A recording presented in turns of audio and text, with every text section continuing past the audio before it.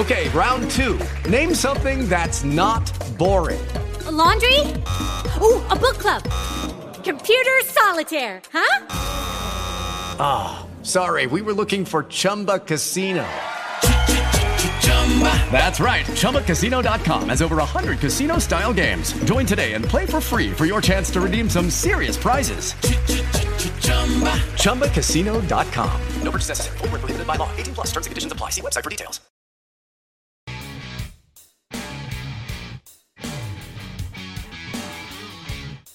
Welcome to the Free Parking Show with your hosts Amos, Rich, Ryan, and Peter. Four sports journalists cover the world of sports with the utmost professionalism, or as much as they can muster after 5 beers.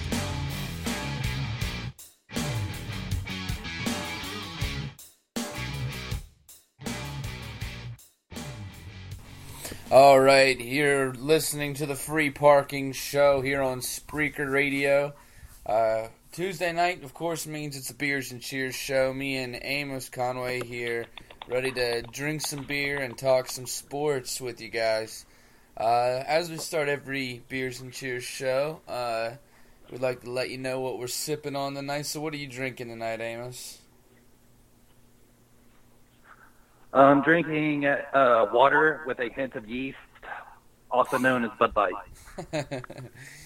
Oh, that's the good stuff right there. I'm actually going even cheaper. I'm drinking Keystone Light. But if you ask me, the better of the two beers. I would rather drink Keystone. Yeah.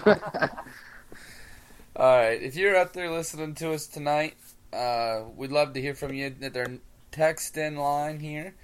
So send us a text at 252-621-2065. We'd love to hear from you tonight. We have a lot of stuff to cover, so we're going to hop right into it now. We're going to start out with this Neymar thing. For anybody who doesn't know, Neymar, one of the best soccer players in the entire world, and we don't cover soccer much on this show. But pretty big news. He's evidently has some tax evasion problems where they say he owes like about 50 million American dollars to like Brazil's version of the IRS because in back taxes, and now they've frozen his assets and his money. There was several accounts, real estate, a yacht was all seized. And all of this. So Amos, right before this we started the show, Amos had like a really interesting take on this, and I want you to like share it with the people because this is pretty interesting. I think that you might be onto something here.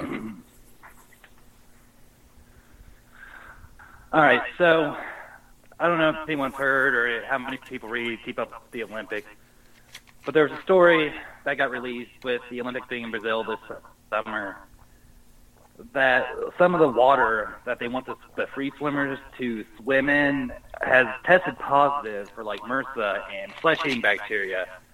It even put a British swimmer, and I can't remember her name off the top of my head. She went over there to swim, kind of get a feel for the water, and when she got back to Britain, she spent like a week in the hospital with MRSA, and they found like traces of like a flesh-eating bacteria. So my theory with this Neymar thing is he's probably owed these back taxes more than just this year. It's probably been an ongoing thing. And I think it's honestly, I think he's becoming, I wouldn't be surprised if it started happening to more people, because I think he's becoming a scapegoat. I think he's a guy where Brazil may not have necessarily the money backing to go in there and try to fix the water, because from what I've heard, they've done very little. They've actually even really refused to even talk about it or deal with it publicly at all. There's an IOC committee member who was speaking up hey, listen, we need to change the venue. This is not safe for our Olympians. He was basically told over and over to be quiet and then eventually forced to resign or step down from his position. So my thing is yeah, okay, it's good. Tax evasion, never a good thing.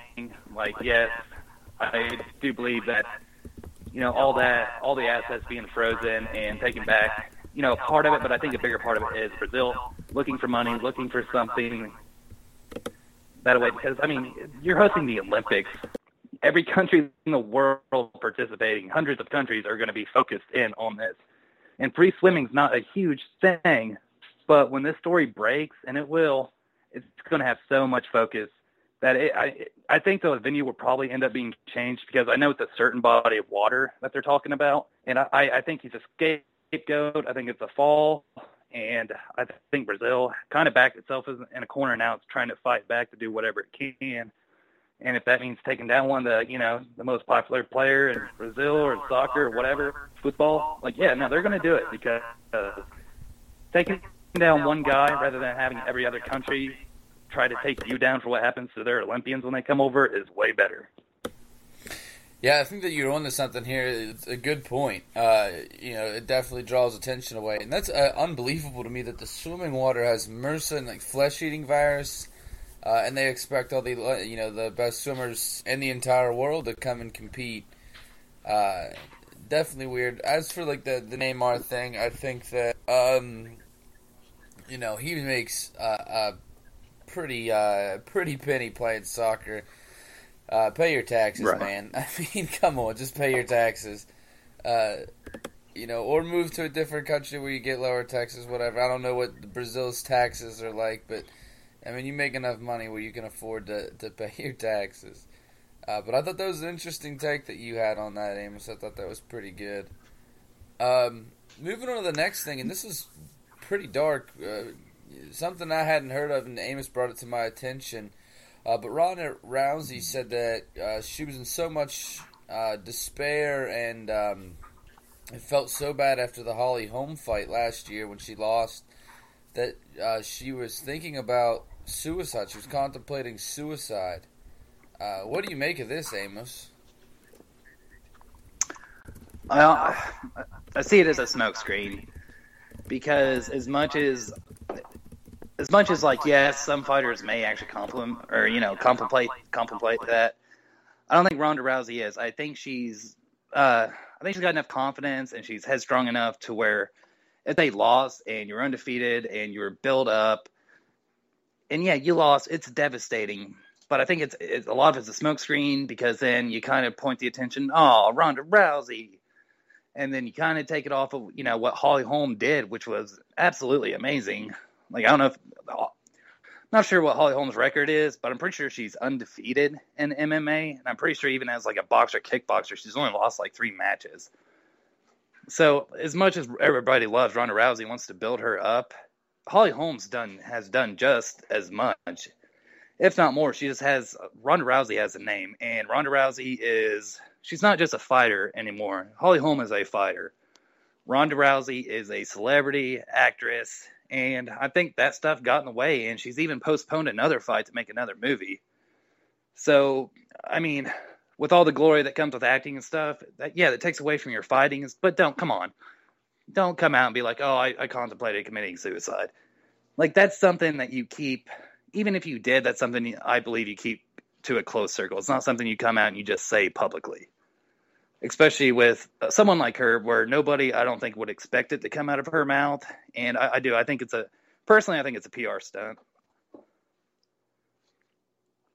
Yeah, this definitely, it's sad news to hear anytime that anybody has an issue like this, where suicide is, brought up. I don't know if it's true or not. I don't know if she's trying to play it up, but it has to be tough. Because her entire identity was kind of, her entire persona was built around the fact that she was this unbeatable person, and then Holly Holm, controlled her pretty much. A whole fight dominated her, and I think that's why you talked about putting her fights on hold to do the movies. I think that's why she is now. It's smart marketing for her. Is to make the money that she can and get her foot in the acting door. So if she keeps losing fights, at least she has money from made the money that she could while she was famous, or maybe find fame outside of the octagon in movies and such like that. Definitely, I agree. Definitely weird news though, and I don't know, just. I'm a sore loser. I'm a real sore loser, but I can't imagine being that wrapped up in a loss that I'd want to kill myself over it, you know. Well, I mean, I think realistically, most of these fighters understand going in that eventually it's going to happen. I think that's, you know, you never think it's going to happen anytime you fight, but I think the reality is I mean, I guess it's easier to say as a fan is that there's always going to be someone better. But when you've always been better than other people and you've seen the way, you know, you've always spoke people up like, hey, they're a good fighter and stuff. And Holly Holm did the same thing with her to where, like, I don't know. It's hard for me. Like, if it is, yeah, she needs, obviously I feel bad and I hope she finds help in some way or another because I don't think that would be worth it at all for the kind of person that she seems to be. But I don't know. Something seems off with me for the whole thing. And I don't know. It doesn't seem right. Right on, Amos's take there. So we're going to move on out of the world of fighting and soccer and people having all these kinds of issues. We're going to move on to the world of the NFL here. Kirk Cousins and the Washington Redskins have today stopped contract negotiations. They're going to put them on hold. There's no further talks scheduled. This is all per Adam Schefter, of course, of the NFL Network. You know, the free agency doesn't officially begin until March 12th, so they have, you know, about a month to come up with a deal before, you know, free agency starts. You don't want to end up overpaying anybody, of course. You know, that's not what you want to do. But do you think that they're going to end up working out a deal where Cousins does get a lot of money here? Yes, I think he's going to end up getting a lot of money from a standpoint from a fan, like, whoa, you know, that's a ton of money. But I'm not sure what the number is. I've not heard anything on a number that they've, like, were, you know, arguing about or in between. But I'm assuming Kirk Cousins is probably looking somewhere between, my guess, 16 and 18 million, consider some of these quarterbacks are getting paid, you know, even more than that. And, like, yes, Kirk Cousins had an amazing, really, really good breakout season, proved he could start in the season and run that offense that Jay Gruden has. And he could run it efficiently and effectively. But to me, you see quarterbacks like Ryan Tannehill, most notably, even Andy Dalton. You see these guys just grossly overpaid for doing absolutely nothing in the league. And I think the Redskins are trying to protect themselves from that. And I don't blame them because with the whole RG3 debacle, like, yeah, you weren't paying him that money, but you paid the Rams a ton of money and draft picks. I mean, not money, but money as in, like, you know, the compensation for draft picks and stuff. And I think it's a safeguard for them where they're like, hey, listen, if you can give us another year and prove that you can do this again and even go 10-6 or 11-5 and be efficient, we'll give you the money, but we're not going to give you that money based off of one season. And that is the problem, is it is really just one season here. But you know, I'm looking at the numbers right now. He doesn't make much, considering, you know, being a quarterback in the NFL, you know, compared to most right now. But he stands to make a decent amount. They're saying that they can franchise tag on him. But if they do that, it's $20 million for one season for that franchise tag. Yeah, it's such a like, what a terrible corner to be in if you're the Redskins. You know what I mean? Like, if you don't want to pay him 17 or 16 a year, but if you franchise tag him, then you have to pay him 20. Like, oh God. I mean, it is tough, you know, because he did show a lot of promise. I mean, he looked at times this year. He looked like the best quarterback in the NFL at times. I mean, there was definitely weeks where you would just watch him dominate the way that he played. Just took over games. But you know, you also saw the rookie year that RG3 had when he seemed to dominate every defense that he came up against and looked pretty unstoppable. And then that was the last time he looked competent behind the center. You know, so you don't want to end up doing that again. You know, paying you don't want to end up getting that Jamarcus Russell contract that, they giving up the big contract to a guy that's not going to be with your team or not going to be able to help your team long term. And he's only had the one season, so it is a sticky situation. But the thing is they're kind of stuck right now because you're either going to pay him or lose him because somebody will pay him. Right. The need for quarterback in the NFL is too much. Somebody will pay him the money that he's looking for. So for them, that you either pay him or you lose him, and you got to be confident. Not that he's going to be the best quarterback around or whatnot, but the best quarterback that you can get for your team. Yeah, I guess my biggest problem with, like I said, I don't know the number, but to me yes, Kirk Cousins had a great season. Problem is that defense kind of came on near the end more than what they did at the beginning. Obviously, they're 9-7. The games that are memorable to me that stick out, other than yes, they came back so many points on Tampa Bay, but against Carolina, against New England, and then the playoff game against Green Bay, where his inability to just do anything efficiently as a quarterback, like that, I think that's the biggest thing he has against him right now.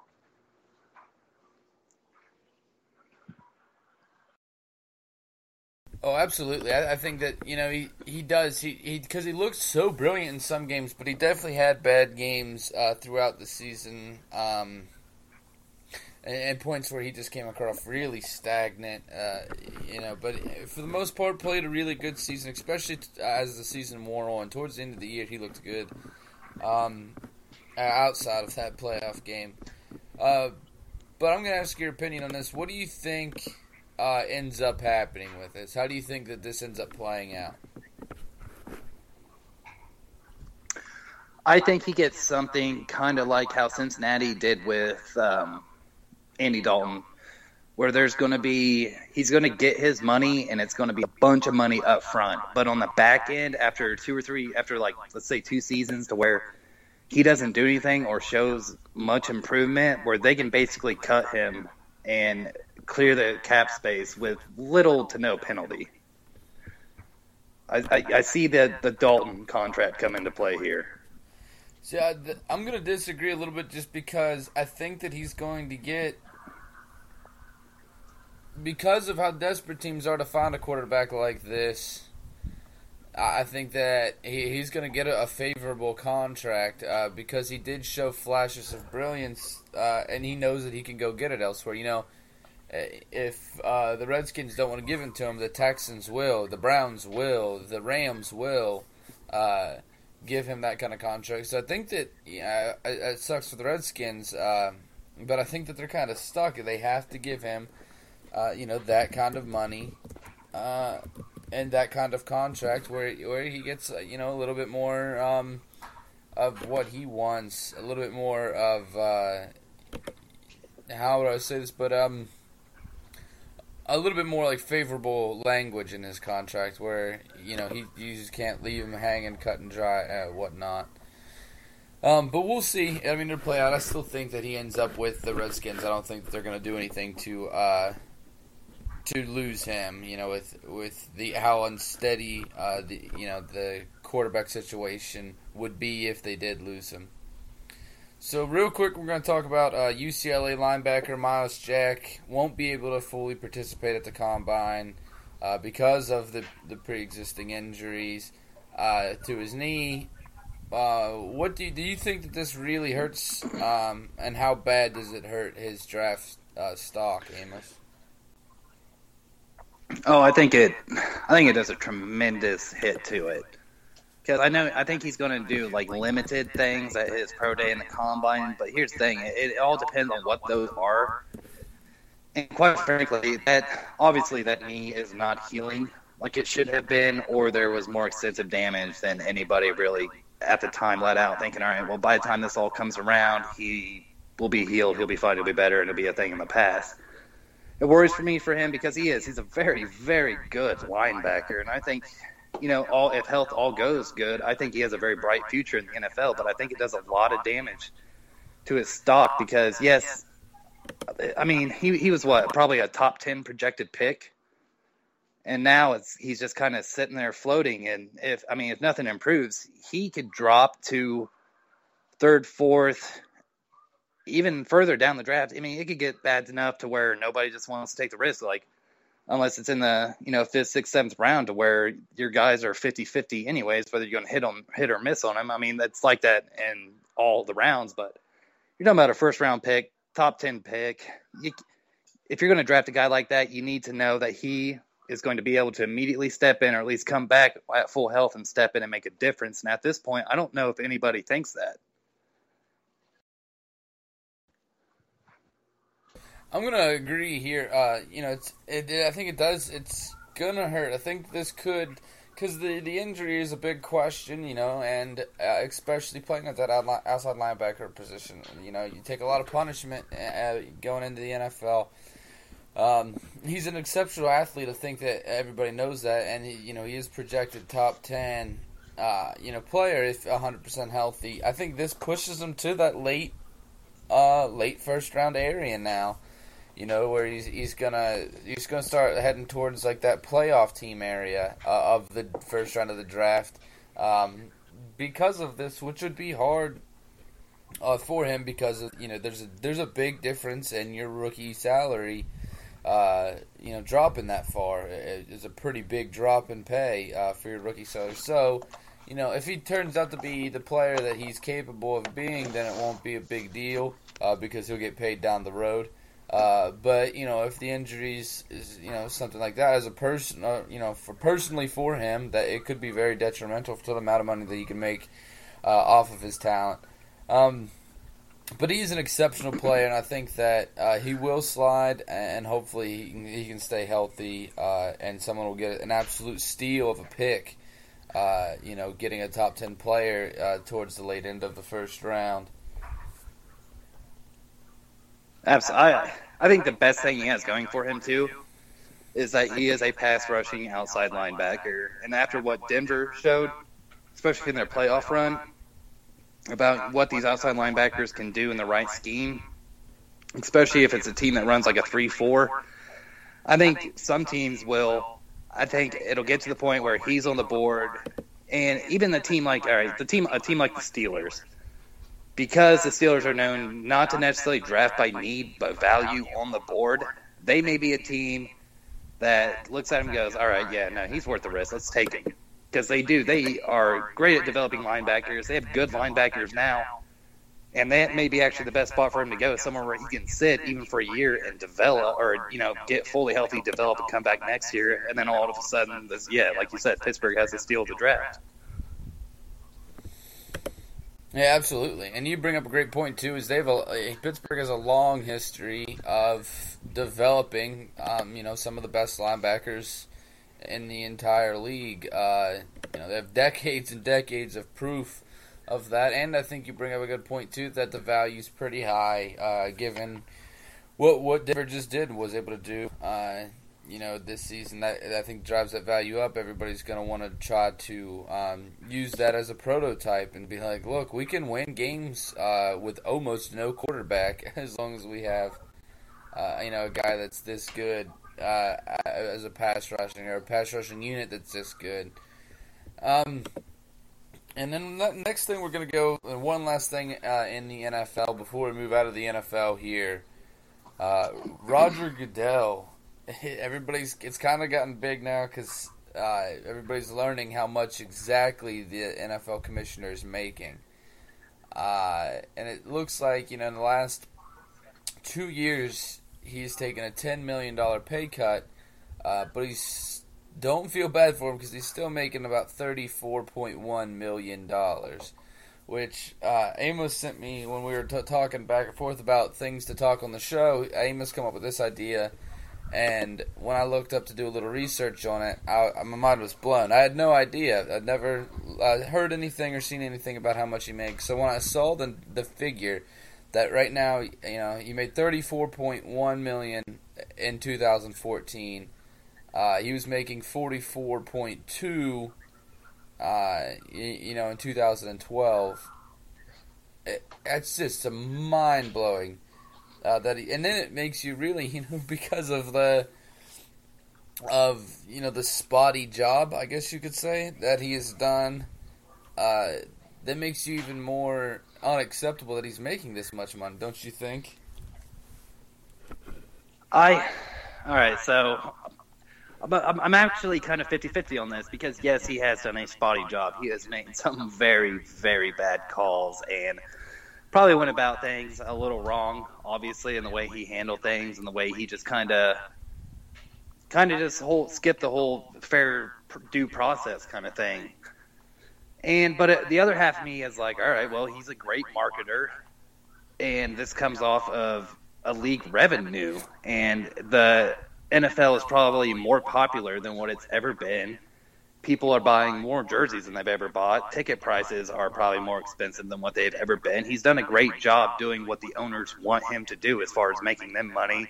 In return, he makes money. And, I've never been a big jersey guy.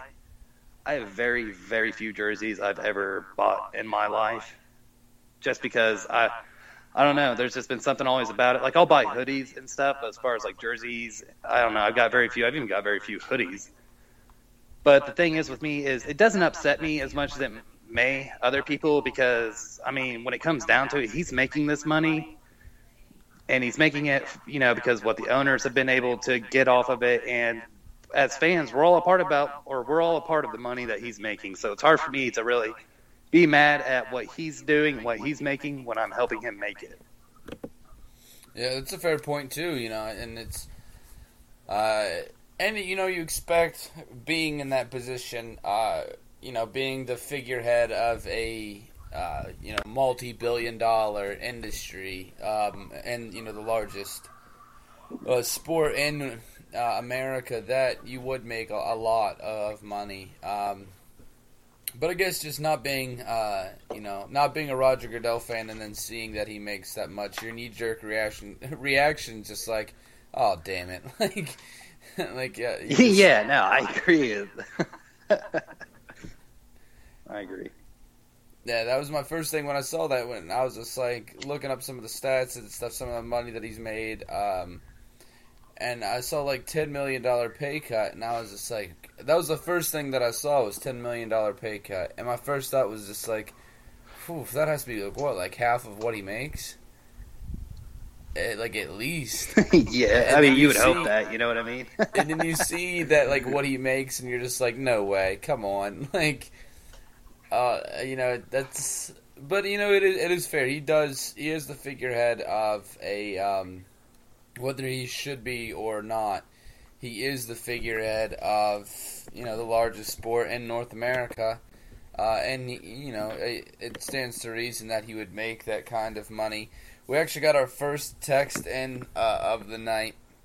Remember, everybody that's listening out there, you can text in at 252-621-2065, and it says that Roger Goodell should be paid $34.1, not million.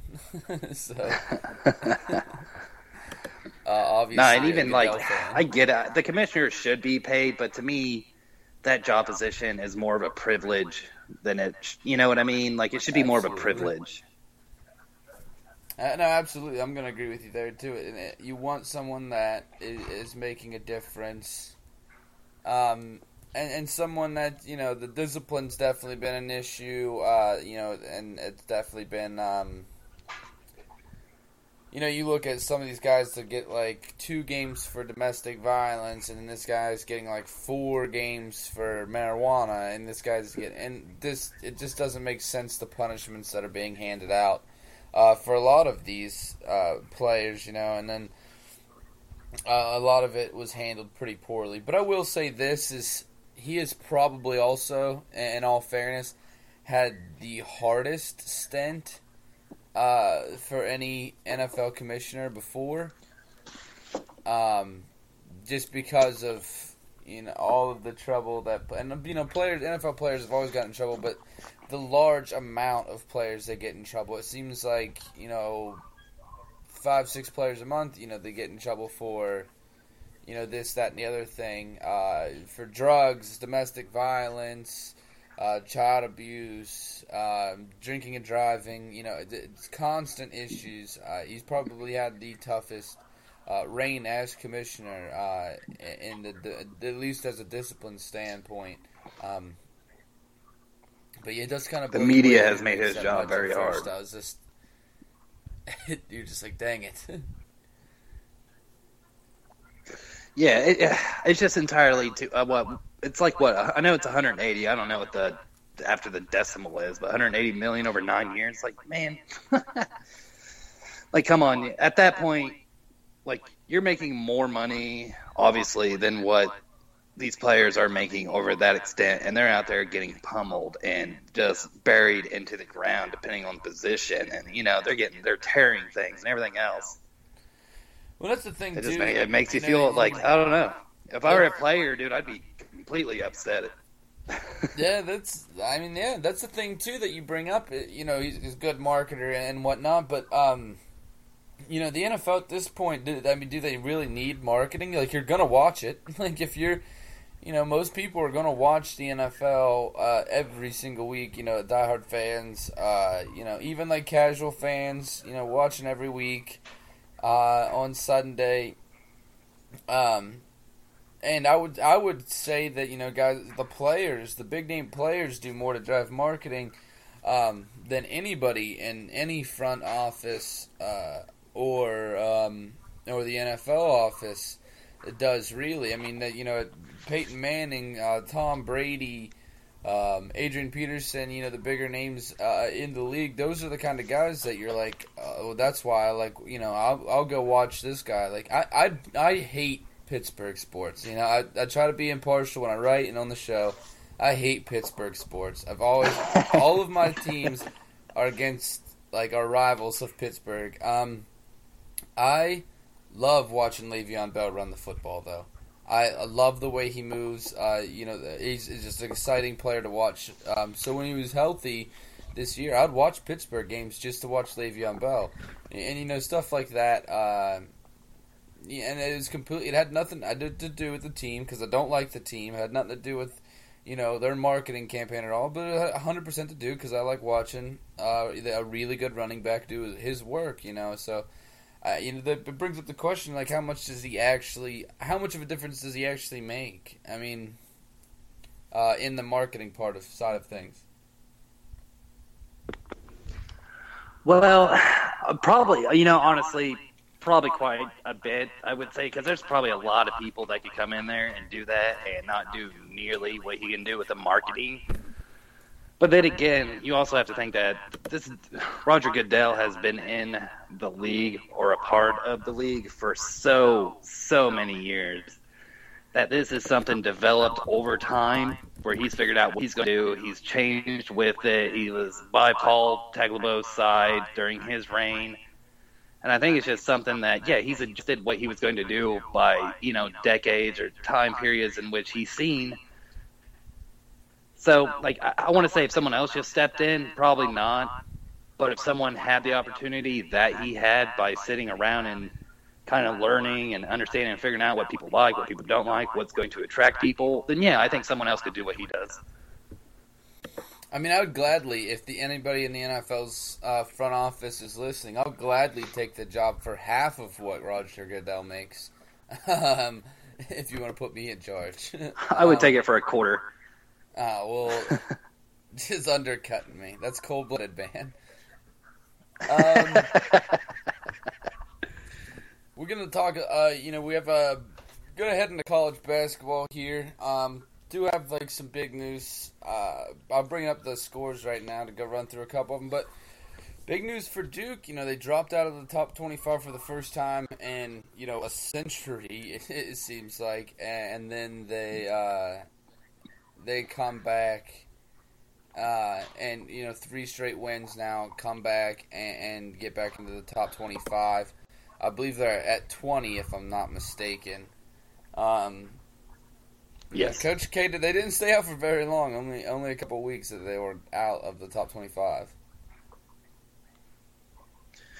Yeah, well, this is also, I think we all discussed this a few weeks back when they actually dropped out of the top 25. And, at the time, I thought that, under Coach K, that the ship would be straight and that, they'd get it out. And, I mean, they've turned around. They did what I thought that they would do, and I thought he would get his players focused and back into it.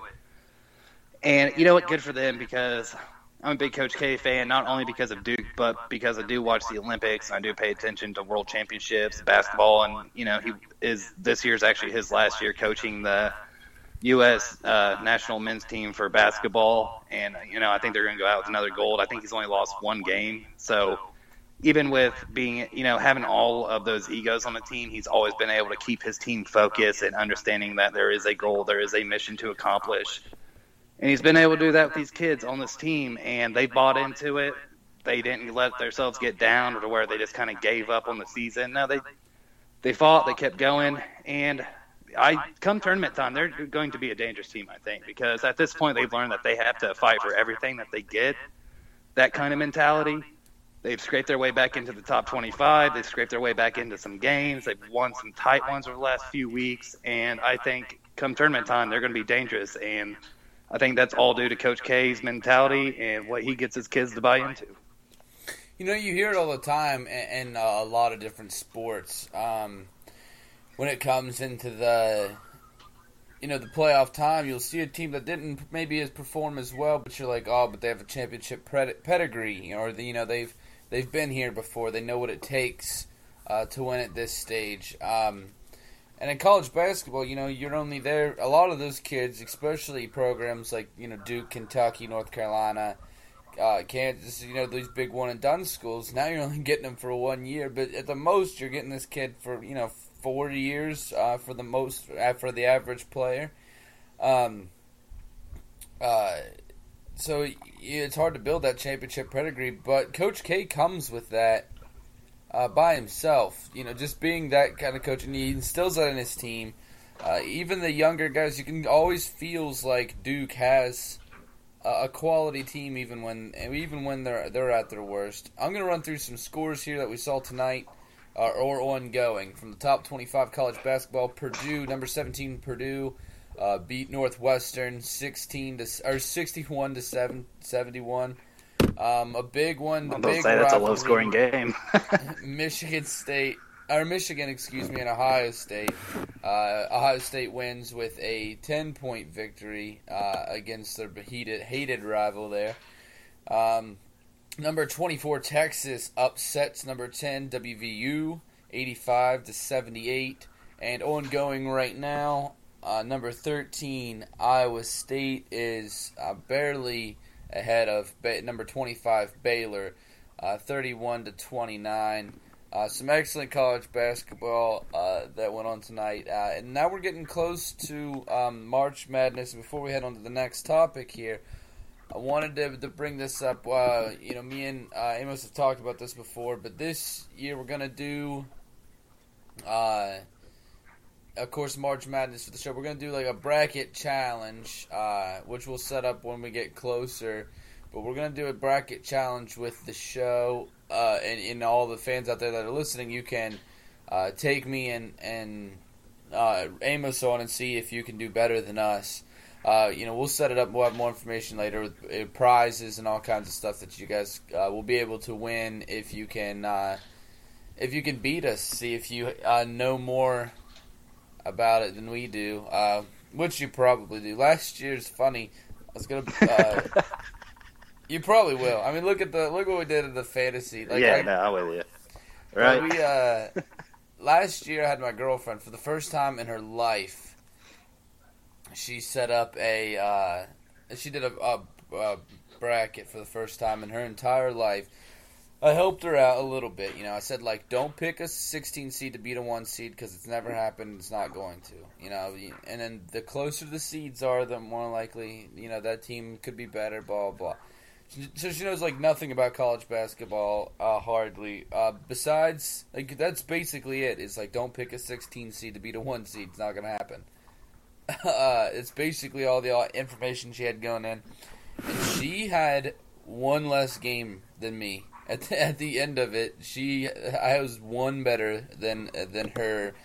at the end of it all. So it shows you that, that dumb luck sometimes definitely plays in it. But we haven't talked about the prizes yet or what we're going to give out or whatever. But there's definitely going to be prizes involved. Definitely some cool stuff that we'll be able to do. Maybe some like memorabilia, maybe like a guest spot on the show, something like that. But definitely excited about that. Heading into hockey real quick. Get on ice here. Amos's favorite sport, hockey. We did have some good games tonight. The Washington Capitals, that game just ended. They beat the LA Kings 3-1. The Carolina Hurricanes beat the Winnipeg Jets 2-1 tonight. Then a bunch of games still going on here. We have a 5-3 lead, the Flyers over the New Jersey Devils with about 2 minutes left to play. 5 minutes left in the game. Boston and Columbus are all tied up 1 apiece. About 14 minutes left. Buffalo and Ottawa tied up at 1 apiece in the third period. The San Jose Sharks leading the Tampa Bay Lightning 3-2 with about 9 minutes left in the third period. In the second period, with about 3 minutes left, the St. Louis Blues leading the Dallas Stars 1-0. And then nearing the end of the first period, the Anaheim Ducks and the Edmonton Oilers knotted up at 0 apiece. So, not a lot. The hockey's starting to build. It's starting to get to that point where we're definitely starting to see some of these teams separate from the rest. Starting to see, of course, teams like Chicago's been playing outstanding as of late. The Capitals have had an excellent season. Definitely starting to see some teams move in different directions here. Is there any teams out there, and I'll answer this first because I know that you're not the hockey guy here, but I was going to ask, is there any teams that you think that are kind of, that are going to make a run, that are, right now they're kind of setting back a little bit, but they're still going to be able to push it to make a run later in the season? And I have one team from the eastern side and one team from the west. My team in the East, I think, is the Pittsburgh Penguins here. They have an outstanding roster. They just haven't been really performing that well. But as of late, we've definitely seen Sidney Crosby come back and play to form, to what we're used to seeing from Sidney Crosby. They got their differential back into the plus side. They did lose their last game, but in their last 10 games now, they're sitting at 7-2-1. This is a team that's been playing really great at home.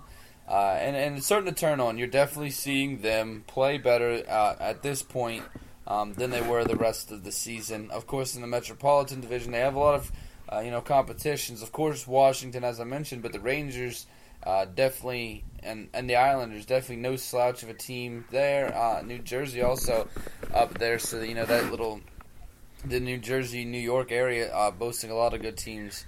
And then, of course, Washington, who's still sitting at the top of the entire league, now by a pretty impressive margin. In the West here, looking, I'm going to say the Nashville Predators here. It would be my team that I think, they do have, setting in fourth in the Central right now, so they're not in a terrible shape.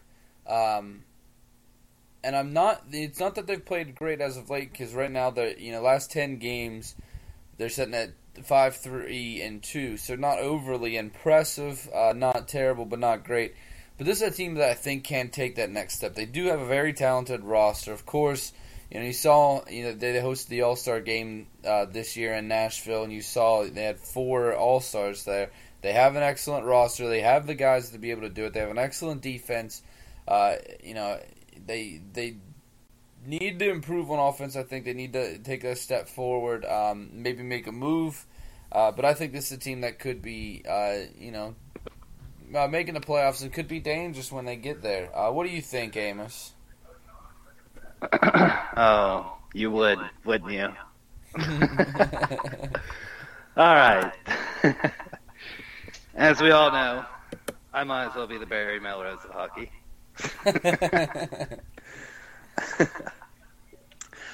A sport that I don't know. I've been getting a little better with it since we've been doing the show. I've been trying to, I didn't know there was going to be a hockey question tonight, so I didn't really get the chance to look, but closely glancing, and I'm not going to give reasonings because I don't know enough to do that. But for the Eastern, these teams may not be in the right conferences. This is how bad this is about to be. I'm going to go with the Rangers because I'm pretty sure they were pretty close last year, right? Were they in a cup? Were they in the Grey Cup? Yeah, they were not the Grey Cup, the Stanley Cup. But, yeah, a hockey fan. CFL, dude. My bad, right there, CFL. Give you a shout out. But yeah, they were. Yeah, so I'm going to go with the Rangers. Obviously, they're a team that, growing up, maybe not even being a hockey fan, but they were always a team that seemed to be spoken of, and they're a team that I think they've been in a bit of a drought, and I think they're going to get back there. They're a team that could be dangerous as much as I watch. And with the Western, this may not be a Western Conference team, but the Predators. Yeah, Nashville, yeah. Because they seem like they're sitting back with their 56-26 or something. I don't know, something like that. But I don't know. I think they're a team that could make a run. Obviously, I'm not familiar enough with the players or anything, and I don't know. I feel like a politician who just got asked about foreign policy, who's been doing very small towns of 1,500 taxes for the last 10 years. The Rangers and Predators. There it is. Advice from the blind leading the blind here. Amos Conway. I'm going to make a hockey fan out of you yet, Amos. We got one more hockey story before we move on here to get you excited. There's a lot of talk during, before the season started, and then all through the season about the possibility of Steven Stamkos with the Tampa Bay Lightning being traded, being moved from the Lightning, to try to free up cap space. And I know for Amos, just to give you an idea, Stamkos he's a top 5 player probably in this in the NHL. Definitely top 5 goal scorer. And a guy that can really make a difference on an offense. But now they're coming out. Tampa Bay Lightning's general manager Steve Yzerman is ending that Steven Stamkos will not be traded. That they will be keeping him on the team. And just coming from me, I think this is the right move. I think that even, you could get a lot for Stamkos, but it's even if you do get a lot for him, it's going to be hard to replace a guy that adds so much to your team like that. He has a high value because he's an excellent player. And this is a guy that I think is going to continue to play at a high level for a while. So I think that it's a good idea to keep him on right now. He is heading into the final season of his contract. So, he could end up going into free agency at the end of the season anyway. So I think that if that's the case, though, if you can't get a contract to trade him, that's the thing with this, that you still want to be able to get value out of him. You don't want him to walk away from your team and just leave a giant hole. You want to try to trade and get some value for him. The trade deadline for the NHL is February 29th. So, Amos, I know you're not a hockey fan, but you do understand the free agency and the way the sports markets work here. You have a guy that's going to be free at the end of the year. They're saying that they're not going to trade him. They have tried to talk contract negotiations, but neither has come very close to making the deal. What do you think is a smart move here for them to do? I feel like Captain America and the Avengers, where he's like, "Oh, no, I get that reference." But I think you got to keep him because we just talked kind of about the same thing with Kirk Cousin. To where you're not Kirk Cousins has proved that he can play in the league. Stamkos has had obviously more time to do that. He's got almost 300 goals in 6 years, I do believe, is what we talked about yesterday, or 5 or something. But here's the thing: is it worth getting rid of him or trading him when?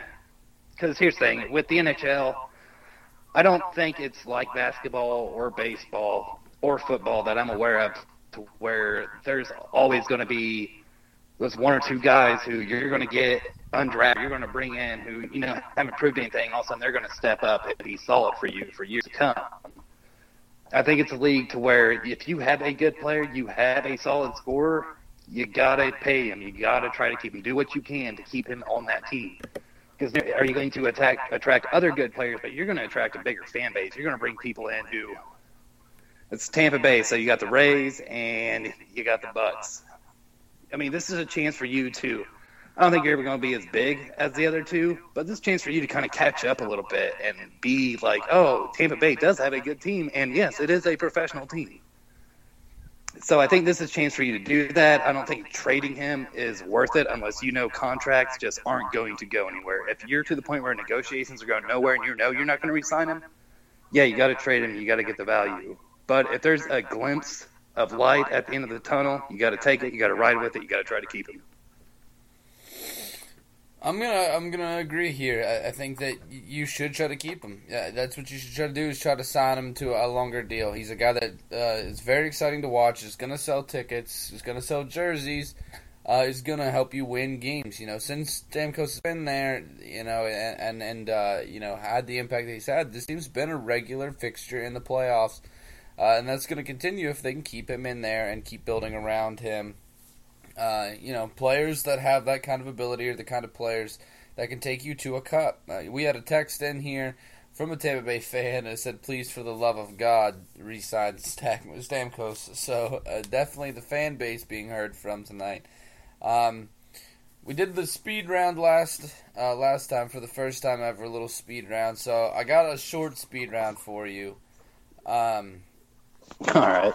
So some of the topics that we got here. So you ready for this, Amos? I'm bringing the heat. So, dude, pounding my chest. Next time, I should have done this. Next time it's going to be all hockey questions. No, but here we go. First thing, of course, probably close to your heart, is the Mayo from the Patriots. Only 29 years old, retiring from the NFL. What's your reaction to this? A lot kind of what I see with Patrick Willis. I don't know if Mayo was necessarily the caliber of Patrick Willis by any means, but I think he's been a staple with that team. He's been a captain, been a great leader. He's been a guy who's helped probably been a big part of Dante Hightower, Jamie Collins' development. And, for him to walk away where he's at, knowing that he's probably not going to be a starter again, since New England kind of has leaned towards that, almost that 4-2-5 kind of ordeal with their defensive line, linebackers, and their secondary. And I think it's a good move, and I think he will be successful in whatever he does. He was I can't remember the year, but 7th overall pick out of Tennessee. And we got that pick, I do believe, from Oakland. He's been nothing but great for us, and I wish him nothing but the best. All right, moving on next here. If they fought today, Rhonda Rousey, Holly Holm rematch, who would win? Holly Holm. I think she's more focused on her fighting. It's hard to argue with that one there. Of course, right now, it's easy to see that the Big 12 is the best conference in basketball, in college basketball. Who do you think sets in second as far as the conferences go? Oh, man. I'm actually going to go with that's a solid one. I'm going to go with the ACC. I think there's a lot of good teams, man. ACC is always a basketball group that's always up there, always seem doing very well. And with oh my God, that's a great question. I'm going to go with ACC, but I think the Big East could be close there too. Dwight, the trade deadline for the NBA is coming up here. Do we see Dwight Howard move to a different team? No, I think it's going to happen in free agency. I don't think he's going to. I don't think he benefits any other team going there and try to all of a sudden change your offense to work around Dwight Howard. All right, good answer there. All right. who is going to be the starting quarterback week 1 for the Denver Broncos? I think it'll be Osweiler. I think a deal will get done with him, but I don't know. There's so many speculation out there now to where did Osweiler cut the negotiations? Did Denver? I've heard players say that Denver, the upper management kind of realized that maybe we don't need Osweiler because of our defense. So they're, maybe we just get a game manager in here. But it would shock me if it wasn't Osweiler, I guess. Yeah.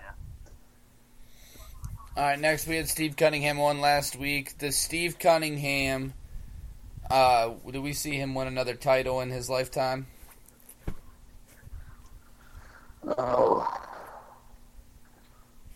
Oh man, this is gonna put me on the spot, but I'm gonna go with no. Damn, no love for USS there. Cold-blooded, Amos. All right, moving on to Amos's favorite here. We got a couple of questions here for you. Is Washington Capitals, is it Stanley Cup or bust at this point?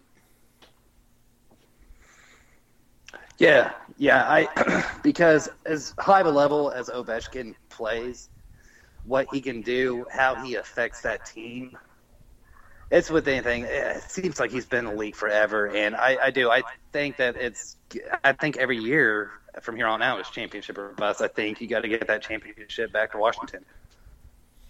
All right, here's the next one. Jaromir Jagr turned 44, of course, yesterday. Best ageless wonder in the history of sports? Yes, and I'm going to say this for this reason, is because of the brutality of the sport in which he plays and maintaining the level he has. A lot of people say Adam Vinatieri, but hey, how many times does a kicker get hit? Good point there. One last question here.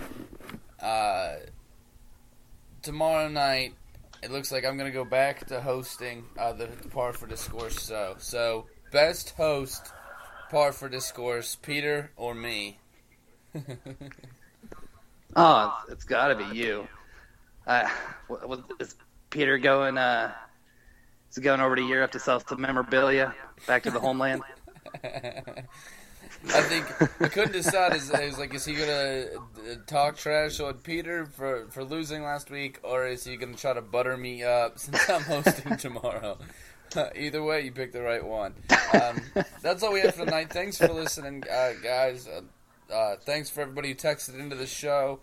And of course, thanks to my co-host here, Amos Conway. We have a show for you, of course, the game show Par for Discourse on tomorrow night at 9 p.m. Eastern Time. Looks like we're going to have a very, very, very special guest with you as Peter is out this week with family. So, we have Mitch coming in from Jock Journal. Always awesome to have him on, even though he is a Pittsburgh fan. He's a good guy. And then it looks like we're going to have a very special also guest with the No, go ahead. Sorry, go ahead, man. I apologize. I was going to say, for all our fans and listeners out there, make sure you stay tuned in. We're working on something currently, and we may have a couple big announcements coming up, hopefully. Yeah, absolutely. Working on growing the show, working on getting some big names here soon, very big names here soon on the show. Very exciting stuff in the works. But make sure you come back tomorrow night at 9 p.m. Eastern Time, and we'll be on with the Par for Discourse show. Of course, Thursday night we have the show. I'm not exactly going to be doing Thursday night, but it'll be fun, I'm sure. And then Friday, the free for all. Thank you all for listening, and have a very good night.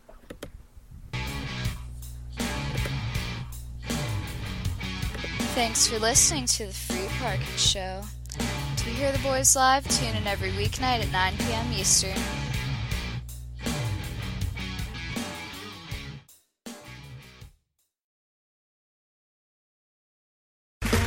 Okay, round 2. Name something that's not boring. A laundry? Ooh, a book club. Computer solitaire, huh? Ah, sorry, we were looking for Chumba Casino. That's right, ChumbaCasino.com has over 100 casino-style games. Join today and play for free for your chance to redeem some serious prizes. ChumbaCasino.com. No purchase necessary. Void where prohibited by law. 18+ terms and conditions apply. See website for details.